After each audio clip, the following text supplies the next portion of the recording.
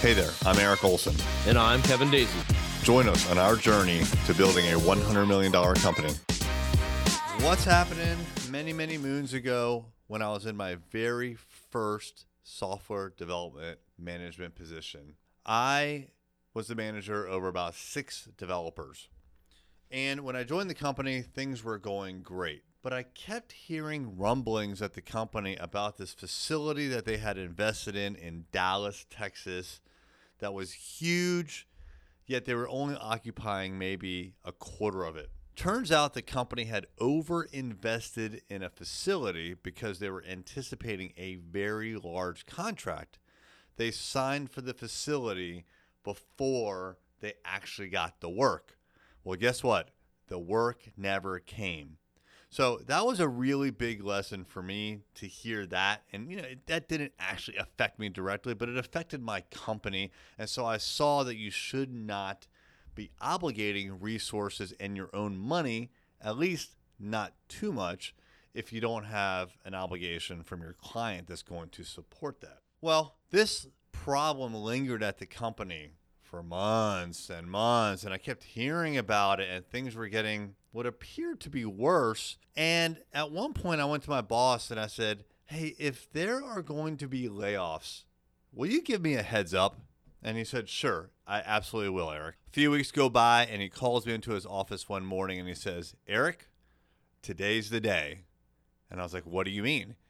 He said, we're going to be laying off most of your staff, all but 2 of you. You're staying, Eric, and so is one other person.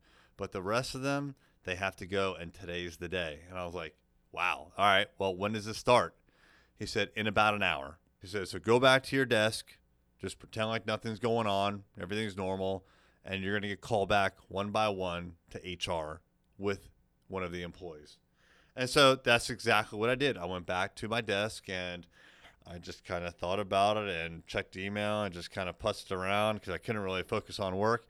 And then I got a call to go back to HR. And it was with one of the employees, and we went back there. And we had the conversation with HR, and HR said, you're being let go to that person, not to me. And then I left, and the person was escorted away. I went back to my desk, and then HR called me a second time and told me to bring someone else back. And it repeated several more times. One by one, I escorted people to HR, and then they were escorted out of the building. It was a crazy, horrible day. When I escorted the second to last person, meaning there was only one more guy sitting back there in the bullpen with me, when I came back and said, all right, buddy, it's over. And so he knew that all hell was breaking loose, and he didn't know if I was going to call him back or not.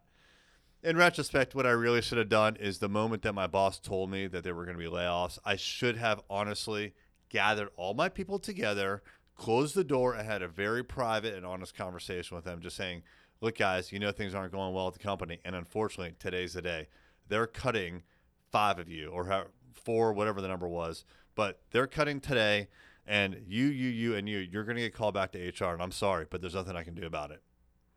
I should have at least given them the courtesy of that heads up. And I do regret not doing that. That would have been the right thing to do. But it was just a horrible situation. So I don't know if you've ever been in layoffs. That was really my only experience with layoffs. So if you've been in layoffs, I'd be super interested to know if you've been in any awkward situations like that. If you would, tweet me. I am Eric J. Olson. That's Eric with a K, Olson with an O-N at the end. I am Eric J. Olson. Tweet me your stories. I'd love to hear them. Thank you for listening. Engage with your ideal customers online. We can help you with social media. Find out more at thisisarray.com.